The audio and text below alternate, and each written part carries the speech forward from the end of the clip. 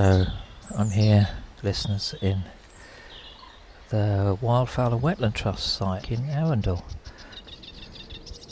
and you can hear the sound of a sedge warbler. And oh, what's this? Hello.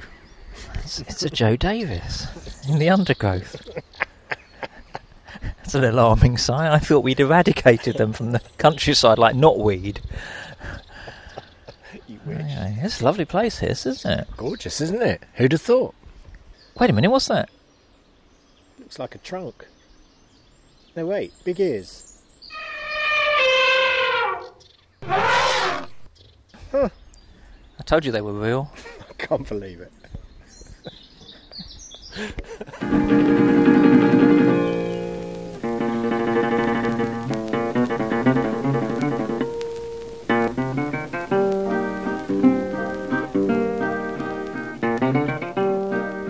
Well, welcome everyone to the thing is, it is episode 201, but actually when I was looking back recently at episode titles, I realised we put an extra one in. Did you know this? Well, yeah, but that was the point. It's an extra one. It didn't count. Oh, okay. So there's one that I think is like 45A or something. I don't know what it is. So you're saying this is episode 202? 202, really. It's not. But we better not celebrate that, I think. Anyway, yes, welcome everybody to episode 201/2. My name is Nick Page. You are going blurry the whole time on my Zoom screen. Oh, yeah, sorry about that. And then you're not.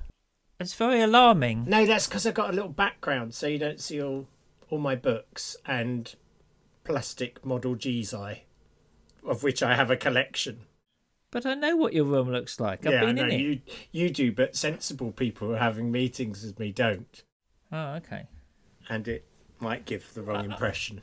It's just your whole face goes blurry, and I'm not objective to that. I want to make. No, I've got quite a blurry face anyway, so it's quite awful being pixelated at your age. Anyway, where were we? Oh yeah, welcome everyone to episode 201. Gosh. That's about the fourth time I've done that. I'm very bored already. I'm Nick Page. He's Joe Davis. Good. Or Joe Blurry Davis, as he's known. Any church notices? Yes, there is an important notice. Not only have I seen you last weekend, but I'm going to see you on Monday because we're at the Lee Abbey. We are, yeah. In North Devon. I know. What would you encourage people to wear? Clothing. Okay, good. Anything more specific than that? Well, what do you want me to do? I don't know. A veil? I mean, what do you want? What should people drink? Should they bring drink? See, I have many questions about this. There is going to be a bar there that will sell a limited amount, I think it's fair to say, of beer and wine. Okay. If you have a wine you particularly enjoy, I would say bring a bottle with it. The only deal is I will have to charge you a corkage for that, i.e. a small glass. I think it's generally good to bring a bottles wherever you go, really. But then that's veering towards alcoholism, isn't it, really? Yes, we don't want that kind of statement. No. Anyway, yes, it's amazing. Yes, Lee Abbey is nearly upon us. And for that reason, dear listener, we will probably not have an episode out next week because it's a bit tricky to upload from a place with virtually no Wi-Fi. And so we're going to take next week off. And then we're going to come storming back with a two-parter, which we recorded at the weekend. We did with the fabulous Dave Steele from One Church. We decided it was time to do something specifically for the many beautiful listeners who are in fact church leaders. So I hope that this will be two podcasts that are of interest to everyone, but we specifically wanted to speak into the issue of being a leader and going through those kind of stages of faith changes, or as we like to call it, mid-faith crisis, and what that means and what are the particular pressures on leaders. So I think it was a really interesting interview. I found it interesting. I'm hoping the listeners will. So, yeah. Well, that's the plan. It was a great conversation.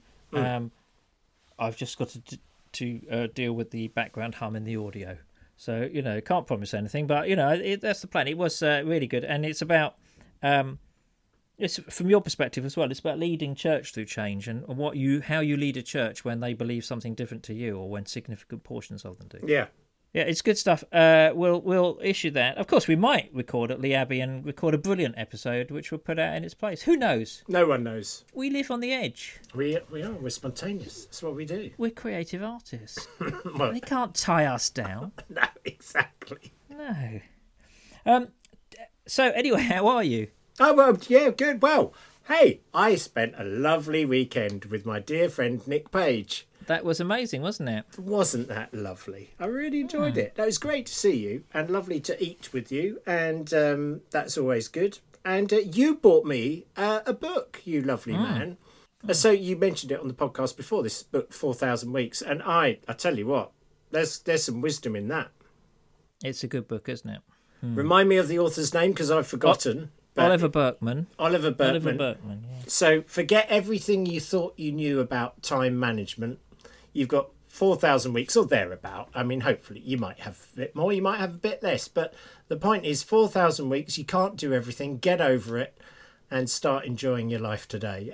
That's the message I'm taking so far. But there's much more to go. Yeah, it's good. Maybe we'll pick up on it. We could.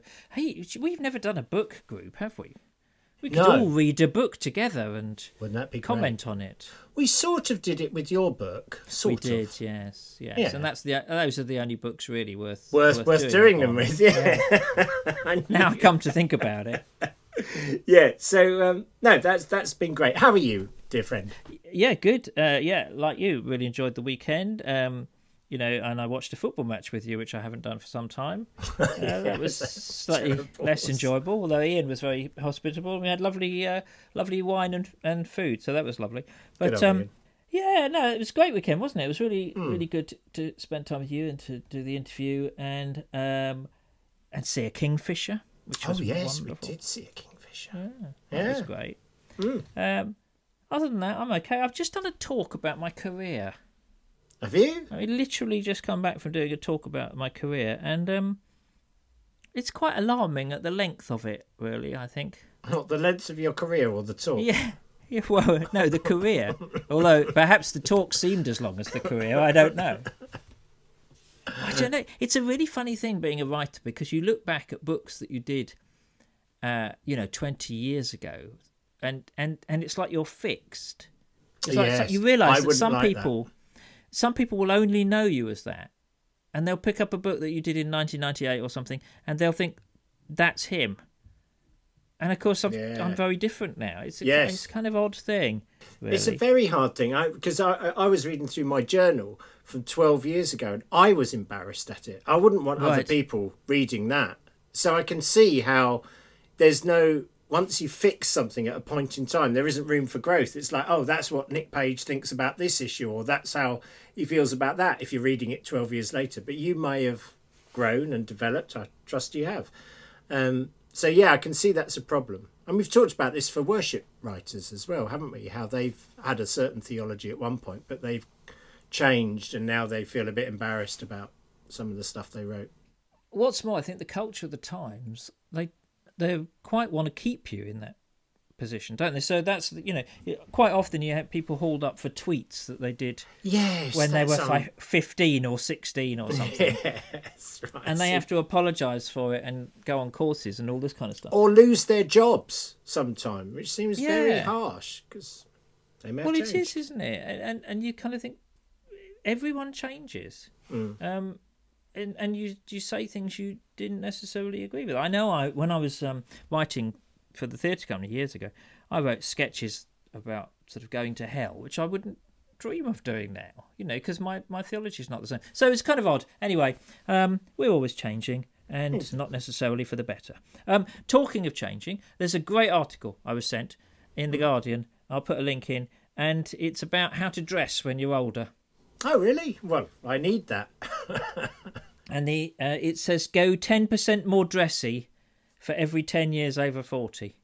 So you should basically get 10% more flamboyant. Oh, is that right? Every decade. Good to know. Which I think I'm trying to do. I think you're there. I think I'm going with that. The hat you were wearing at the weekend was rather splendid, if I may say so. Thank you very much. I was wearing another new hat today and green shoes, so I think I'm really living it. Really. You are living the dream. And yeah, I hate to think what it would do with you. Anyway, so that's me. That's what I've done. So this show is going to be largely a feedback show, isn't it? Really, and we've got a few emails to deal with.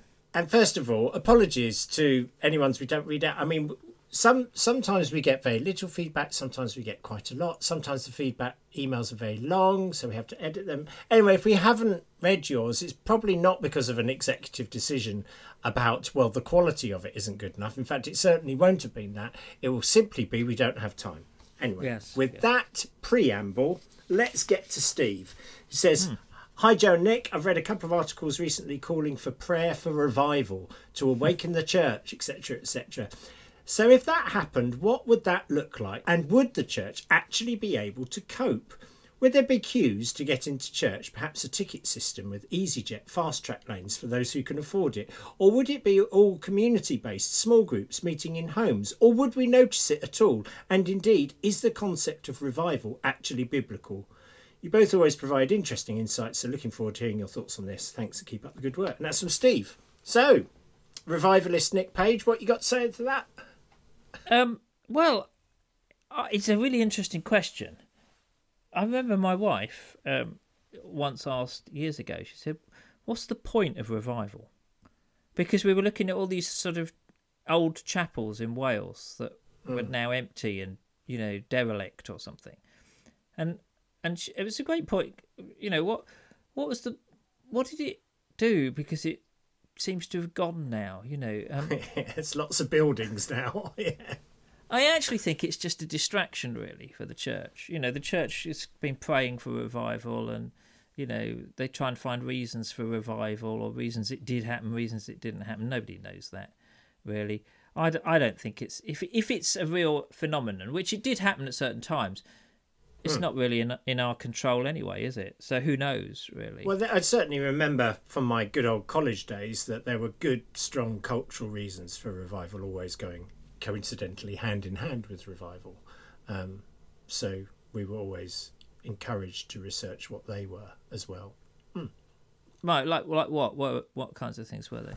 Well, for example, poverty plays a factor in it, and the general state of where a society is at in terms of health and education, and all those factors do definitely play in, and you can see it played out in certain areas in this country, and then you can see it played out in developing countries as well, and depending where they're at, there are strong cultural issues. I'm struggling here. I'm trying to remember desperately all the cultural issues, but I can't remember. So I think that's obvious. No, I think you're right. I mean, the certain sort of it grips certainly amongst certain sort of social groups.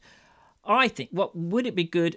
Wouldn't it be great if more people were Christ-like and followed Jesus? That would be that's going to be a fabulous thing for them and for the world and for their neighbours and everything. Yes, agreed.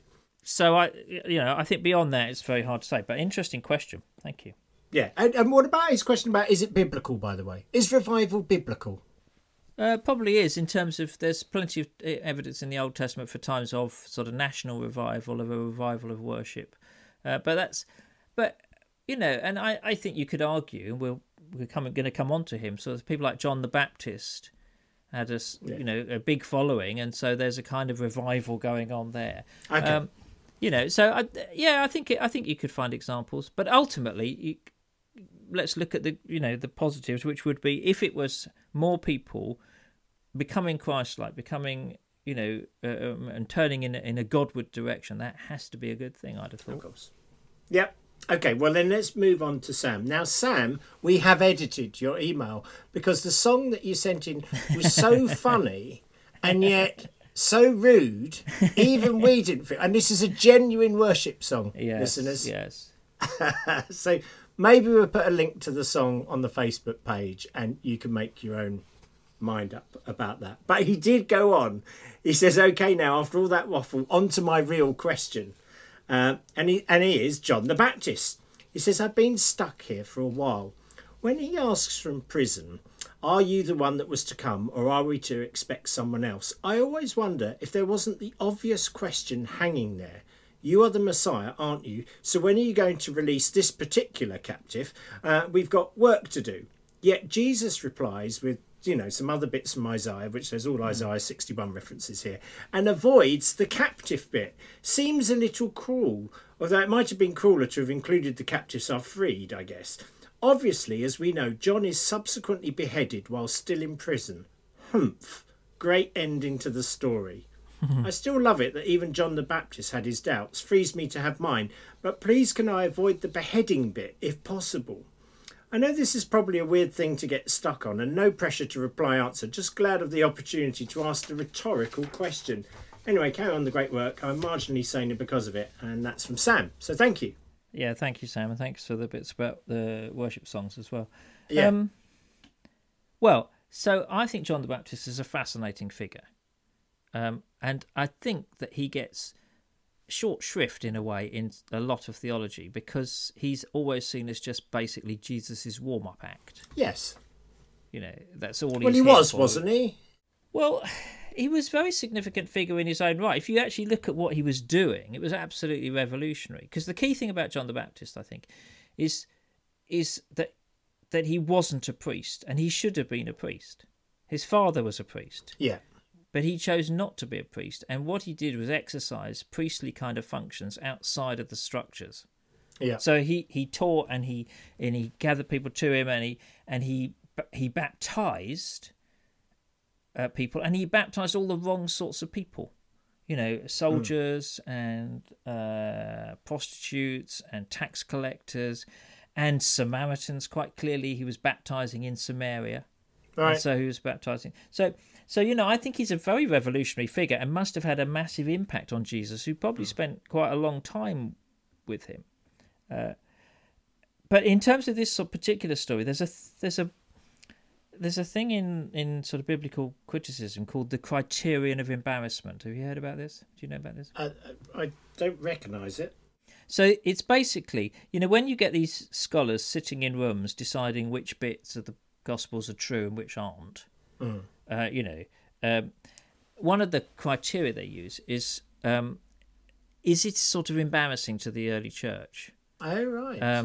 So one of the things, for example, would be Jesus' baptism, which, when you've got a high Christology, is a tricky thing to work out. Why does Jesus need baptism? Why does he need to die on a cross? I mean, where does it end? I mean, that's embarrassing. But if baptism is for the forgiveness of sins, and you're saying yes, he was without sin, yes, of course, yeah.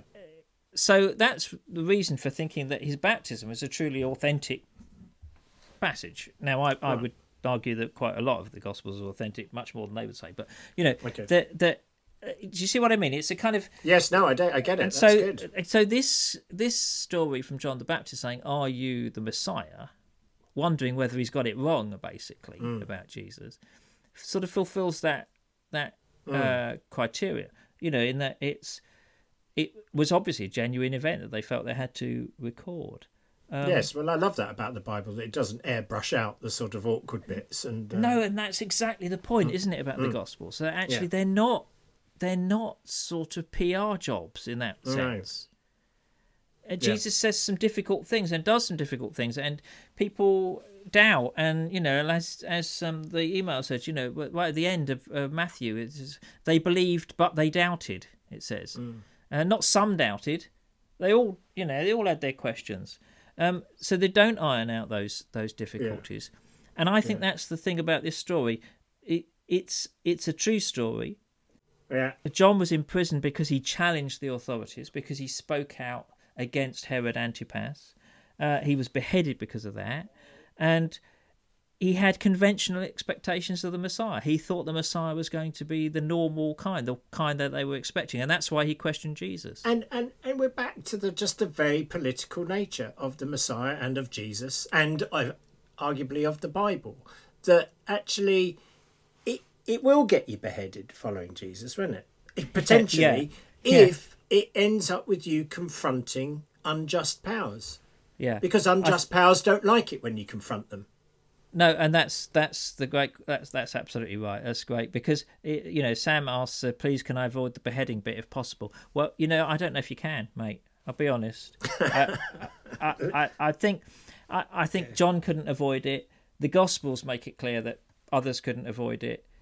Following Jesus gets people killed around the world, and that's the fact. And still does. Yeah, it still does, and I think that's it. It's not a fairy story. It doesn't all end happily for everybody. Well, perhaps it does ultimately, but at the time it doesn't end happily. Yeah. And that, I think, for me, is what makes the gospel so powerful and so real. Great. Well, thank you, and thanks, Sam. And the song really was genius. Okay, so now we're going to go to the first of two Andrews who have written in. Okay, so Andrew 1, I'm going to call him. It says, read the discussions on how we know, inverted commas, God loves us, which is a feature of both of our shortened creeds. Andrew says, re-listening to the episode, I noticed that you did mention scripture and Jesus did get a brief mention too, but I think he deserves more. So it's a loving rebuke from Andrew. It is. He says, I really believe that the life of Jesus shows us what God is like and his love for each one of us. When I was in a very long barren period in my life, I would take long walks, plug in my headphones and listen to the Gospels using the message. It never failed to excite me. Sometimes atheistic friends suggest to me that the Gospels could all be made up. I think C.S. Lewis has written about this view as an expert linguist. He argues that you could not make up such stories. I can't remember where exactly I read this, but I'm hoping that Nick will know, and perhaps you could talk a bit more about the issues because it is such a tenet of both your highly reduced creeds, and I think the knowledge that God does love us is fundamental for good spiritual health. Well, yeah, thank you very much. I like that. Jesus did get a brief mention. Yeah, that should be on one of our little credits on the website. Jesus gets a brief mention. It's a review, basically. It's like TripAdvisor review of the podcast.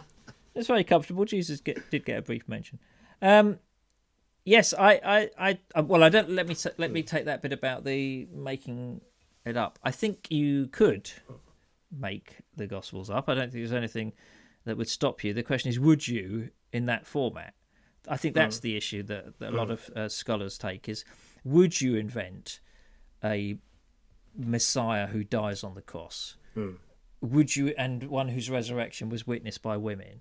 Yeah. And one who broke all the Jewish purity laws. And yes, exactly. Yeah, it's a bit of a disappointment in that sense. Yes, and one who his family thought were mad. It's all this again. We're back to the embarrassment thing. We're back to the authenticity. Sure. Would you do that? I don't think you would. And I agree entirely about the power of the Gospels. I think that's really important. Certainly how that worked in my life, was that I read the Gospels almost for the first time, although I've been brought up, knowing all the stories and in church. But it was reading the Gospels that actually made me decide to follow Jesus. Excellent. I really do believe that that reading the Gospels is can be a life-changing experience. I think that if we can take the blinkers off and take away what we've been told to believe about them, or what we, the ways in which we represent them, the pictures of Jesus that we have as sort of long-haired and blue-eyed and floating around Galilee discussing hair conditioner.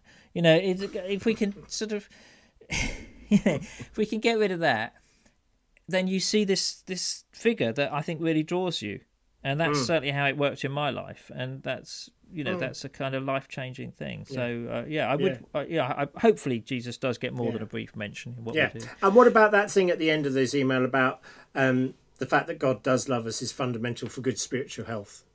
Well, that's really important, isn't it? Yeah, I think so, and not just spiritual. I mean, I think just good health. I think mental health, all health, really. Yeah. Yeah, because we all need to know that we're loved. Yeah. And I think that's really important. Yeah, great. Thank you very much. So, shall we move to Andrew 2? Second Andrew. Andrew. Okay, so that was a mild rebuke. Here comes, something more. Okay. It says, Dear Joe and N, Hello. I wanted to respond to Nick's thoughts on imagination. So that was back in episode 198, if you can think back that far. He says, this is a line of thinking I've encountered before, most notably whilst listening to some teaching by Shane Willard, perhaps 10 years or so ago, in which he encouraged us, if we were not feeling it or were having trouble connecting with God, to imagine it. For example, what would it feel like if I could experience the love of God right now? We were then to proceed with summoning said feelings as part of the imagining process, and then to accept these as the real deal and carry on doing it into the future. Well, Nick talked about imagining not being the same as inventing, and gave the example of projecting forward some future action. While we imagine the action is demonstrably real and can be repeatedly and reliably performed at will. I put it to you that conflating this with imagining other things that cannot be demonstrated, manifest or experienced outside of our own heads is a completely different thing altogether. To argue that because one imagined thing is real, the other is therefore also real is sheer nonsense. I can imagine putting a hat on my head. You can't see my internal visualization of this, but if I then go ahead and put the hat on my head in front of you, I have unarguably demonstrated that what I claim to imagine is a reflection of an observable, demonstrable, real-world action. You staying with it so far? Good. Oh, yeah, well, I think so. Yeah, good. On the other hand, I can imagine flying unaided through the sky, but clearly this is never really going to happen. These two things are not equivalent. I have mentally projected the action of putting my hat on my head, but have invented the idea of me flying. Maybe I have a large group of friends with whom I get together and we all imagine flying together. No matter how large the group or how often we do it, it will never become any more real. Who knows, we might even sing songs about flying and complain about some of the lyrics. He says, I worry that this sort of thing falls into the realm of fake it till you make it, which really just means that eventually the fake becomes so similar you mistake it for the real. If God is really close to me, why do I have to imagine it? If he loves me that much, why doesn't he just make it so, to quote Jean-Luc Picard? Why must I imagine that I hear his voice when it sounds indistinguishable from my own internal voice?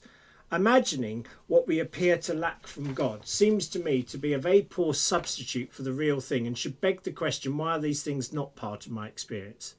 Perhaps we don't ask this question because the obvious answer is it's just too uncomfortable, or perhaps we've been faking it so long we don't notice anymore. I'm not letting God off the hook on this one. As I alluded to in an earlier email, an omnipotent, omniscient, omnipresent, benevolent God who claims to be super interested in relationship could, and perhaps should, have come up with a far, far better model of relationship than this.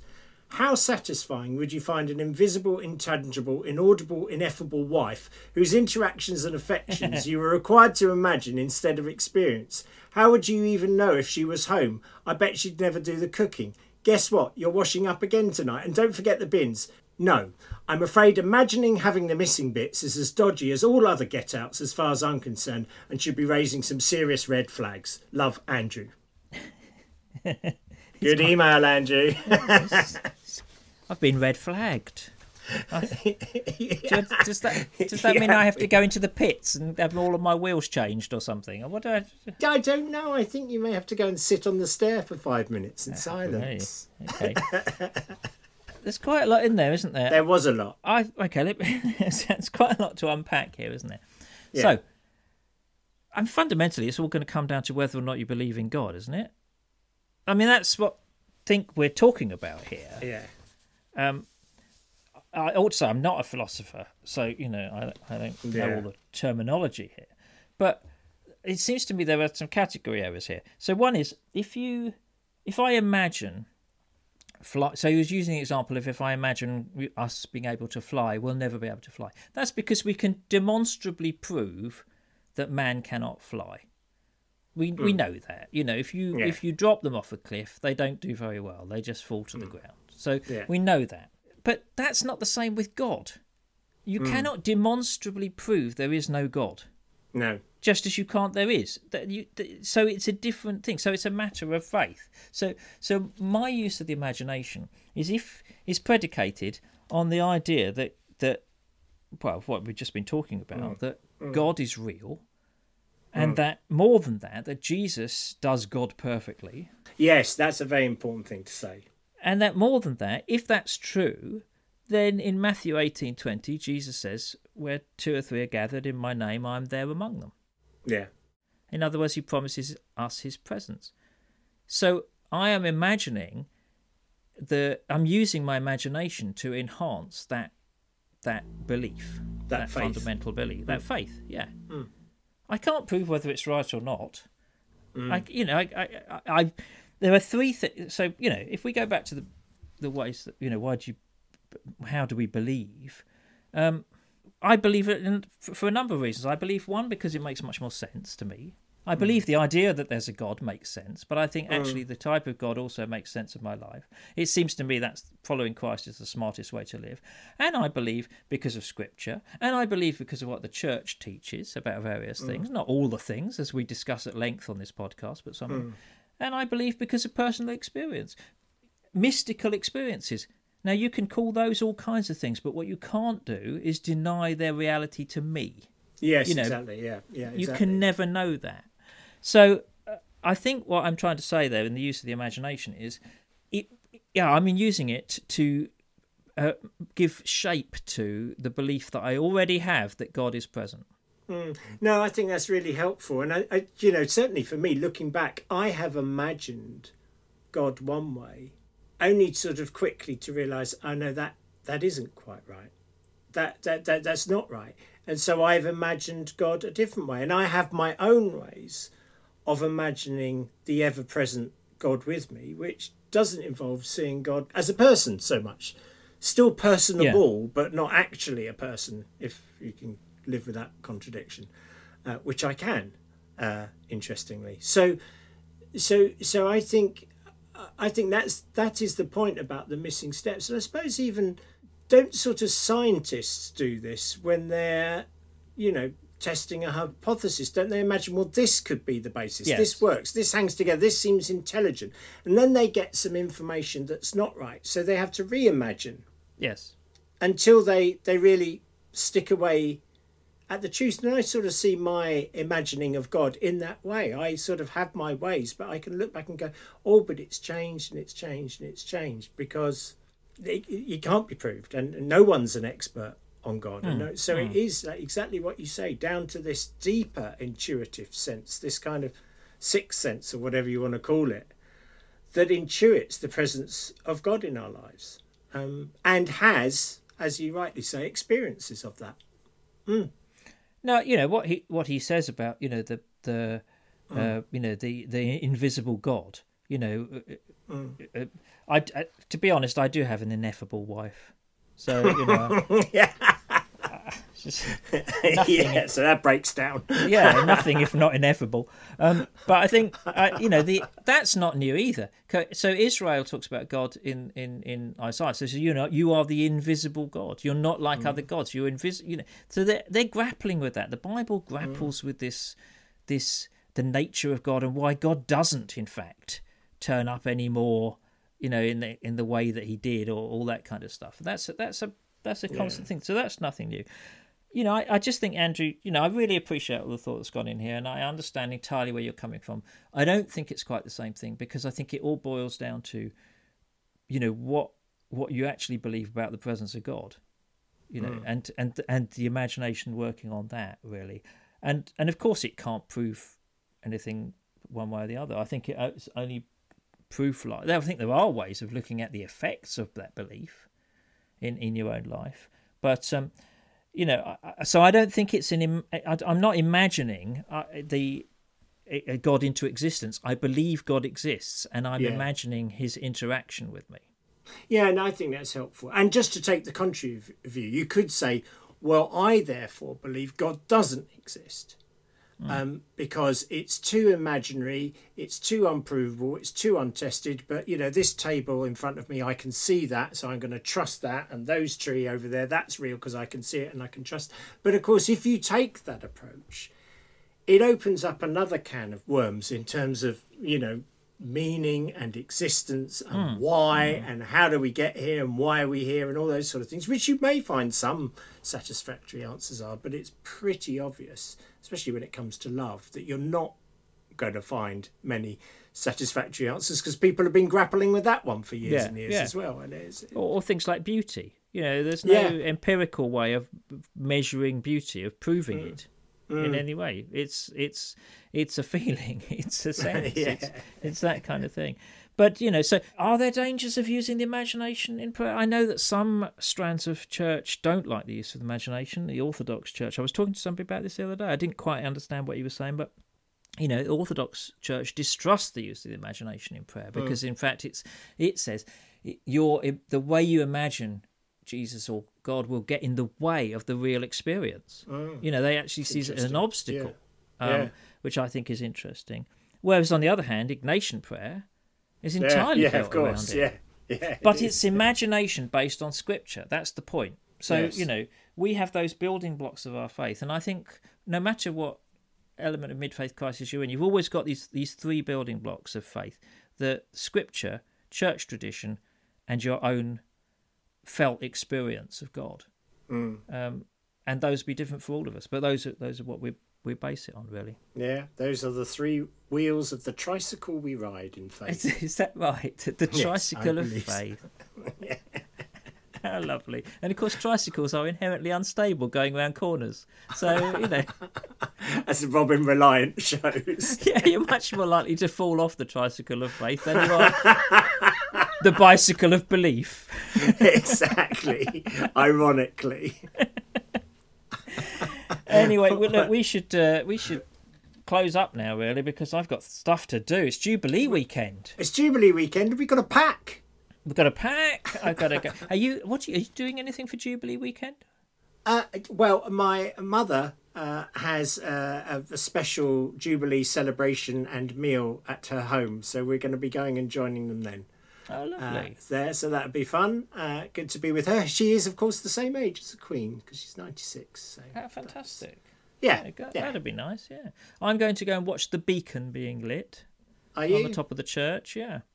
You're setting fire to the church? Well, on top, there's a beacon on top that we set fire to. Is it?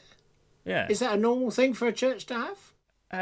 It happens at Jubilee times. Okay, good. How lovely. I don't know what the insurance is, but who knows? Handy if you need a new roof.